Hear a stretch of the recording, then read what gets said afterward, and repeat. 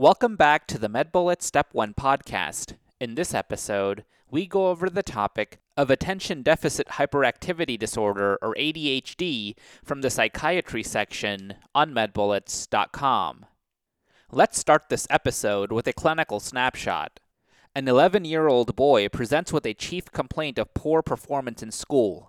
History obtained from the mother reveals that he often is disorganized and turns in assignments late, incomplete, or not at all. He has also had trouble making friends as he cannot participate in organized play, nor can he follow the rules of any games during recess. His father explains that he does not listen at home, cannot sit still to complete his homework, never completes his chores, and is always interrupting his siblings at the dinner table. Upon examining the child, you discover a fidgety young boy who talks non-stop and has trouble staying on topic when you ask him questions. This is a case of ADHD. Let's now get into the topic. Let's start with an introduction about this topic. In terms of an overview, ADHD is a neurodevelopmental or psychiatric disorder characterized by hyperactivity, impulsivity, and inattention. In terms of the epidemiology and demographics, there is a 10-to-1 male-to-female ratio. The onset is before age 12.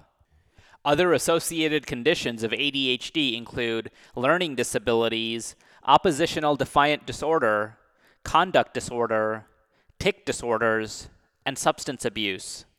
In terms of the prognosis, 50% of patients will have symptoms into adulthood. Let's now discuss the clinical presentation, including symptoms of ADHD. There are 18 symptoms that exist in the DSM-5. 6 symptoms must be present in children and 5 in adults for the diagnosis of ADHD. Symptoms must occur in at least 2 different settings, for example, home and school, must be present before the age of 12, and last for 6 months or longer.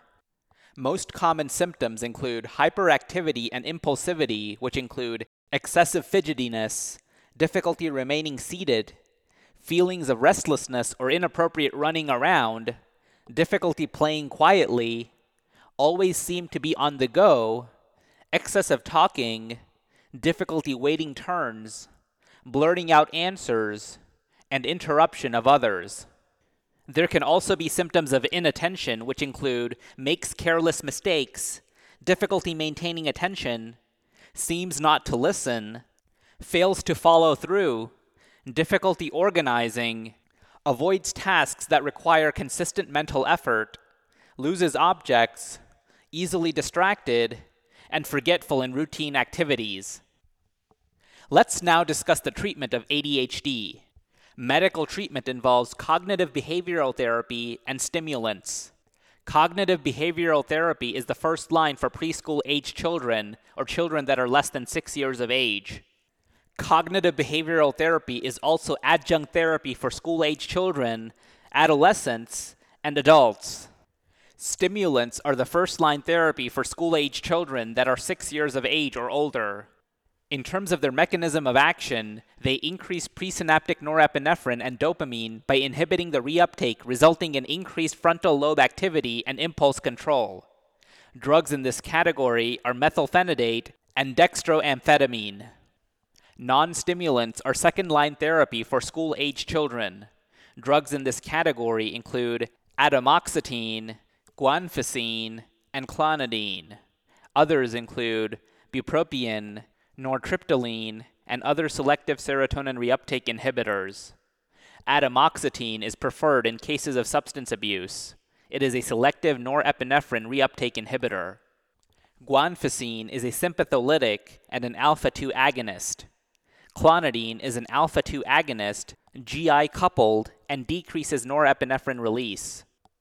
Okay, so now that we've gone over the major points about this topic, let's go over a few questions to apply the information and get a sense of how this topic has been tested on past exams.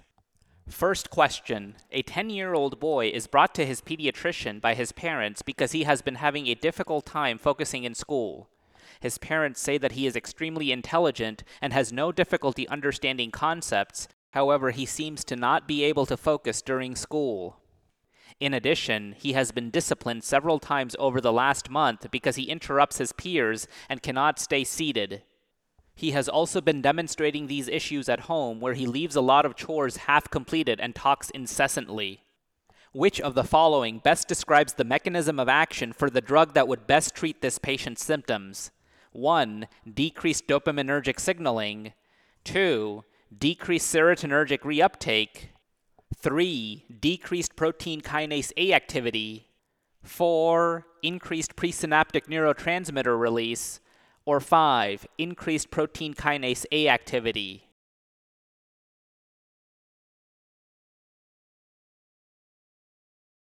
And the correct answer choice is answer choice 4. Increased presynaptic neurotransmitter release. This patient who demonstrates hyperactive behaviors and problems focusing in more than one setting most likely has attention deficit hyperactivity disorder. This can be treated with stimulants that increase presynaptic neurotransmitter release.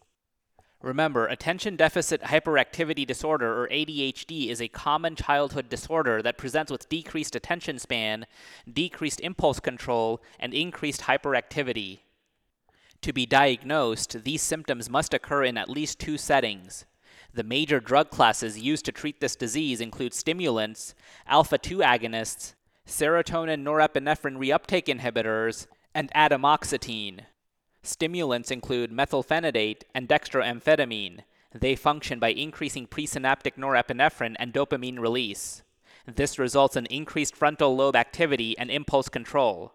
Alpha-2 agonists such as guanfacine or clonidine stimulate receptors linked to G-alpha-I pathways and result in decreased sympathetic outflow. Let's now review the incorrect answer choices. Answer choice 1, decreased dopaminergic signaling, is consistent with the mechanism of antipsychotic medications such as chlorpromazine. However, these medications would be used in children with aggression rather than ADHD. Answer choice 2, decreased serotonergic reuptake, would be seen in serotonin reuptake inhibitors, which may be used to treat ADHD as well as depression. However, the best treatment for this disease are stimulants. Answer choice 3, decreased protein kinase A activity, is consistent with the mechanism of alpha-2 adrenergic agonists such as clonidine, which may also be used to treat ADHD. However, the best treatment for this disease are stimulants. And finally, answer choice 5, increased protein kinase A activity, is consistent with the mechanism of beta-adrenergic agonists. However, these drugs would be used in heart failure rather than ADHD. In summary, stimulants such as methylphenidate and dextroamphetamine can be used to treat attention deficit hyperactivity disorder. Next question. An 11-year-old boy presents to the clinic with his mother due to recent poor grades.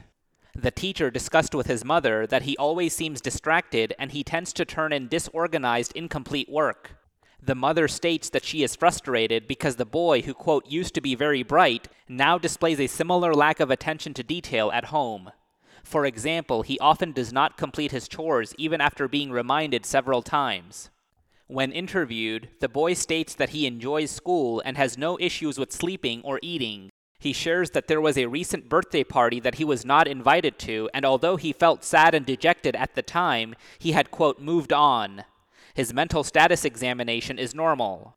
In addition to psychosocial support, what treatment would provide the most benefit to this patient?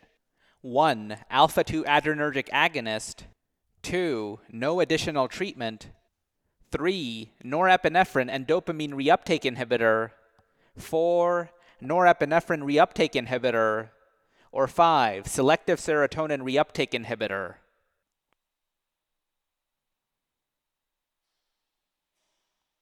And the correct answer choice is answer choice 3, norepinephrine and dopamine reuptake inhibitor. This boy's inattention to detail, disorganization, forgetfulness, distractibility, and poor academic performance is most likely due to attention deficit hyperactivity disorder, or ADHD. Norepinephrine and dopamine reuptake inhibitors, such as amphetamines and methylphenidate, are stimulant medications considered the treatment of choice for school-age children with ADHD.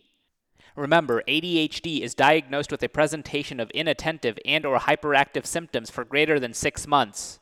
Inattentive symptoms include disorganization, forgetfulness, difficulty focusing, and difficulty following instructions. Hyperactive symptoms include an inability to sit still, consistent interruption of speakers, and hypertalkativeness. The diagnosis requires the onset of several symptoms before the age of 12 and impairment in at least 2 settings, home and school in this patient. Used in combination with behavioral therapy, stimulant medications are preferred over non-stimulant medications such as atomoxetine in the treatment of ADHD due to their tolerability, safety, and rapid onset of action. Let's now review the incorrect answer choices. Answer choice 1, alpha-2 adrenergic agonists such as clonidine are used to manage ADHD that is unresponsive to stimulants or that coexists with other conditions such as Tourette syndrome. It would be an inappropriate first-line treatment in this patient. Answer choice 2, no additional treatment is not appropriate due to the high efficaciousness of stimulant medications in combination with behavioral therapy for the treatment of ADHD in school-age children. Answer choice 4, norepinephrine reuptake inhibitors such as atomoxetine serve as a non-stimulant treatment option for patients with ADHD. This is an appropriate treatment in patients with a history of illicit substance use. However, in this patient, stimulant medications are the treatment of choice. And finally, answer choice 5, selective serotonin reuptake inhibitors such as fluoxetine are first-line agents for depression and are not effective in the management of ADHD. This patient lacks persistent depressive symptoms and should therefore be treated with a stimulant medication for ADHD.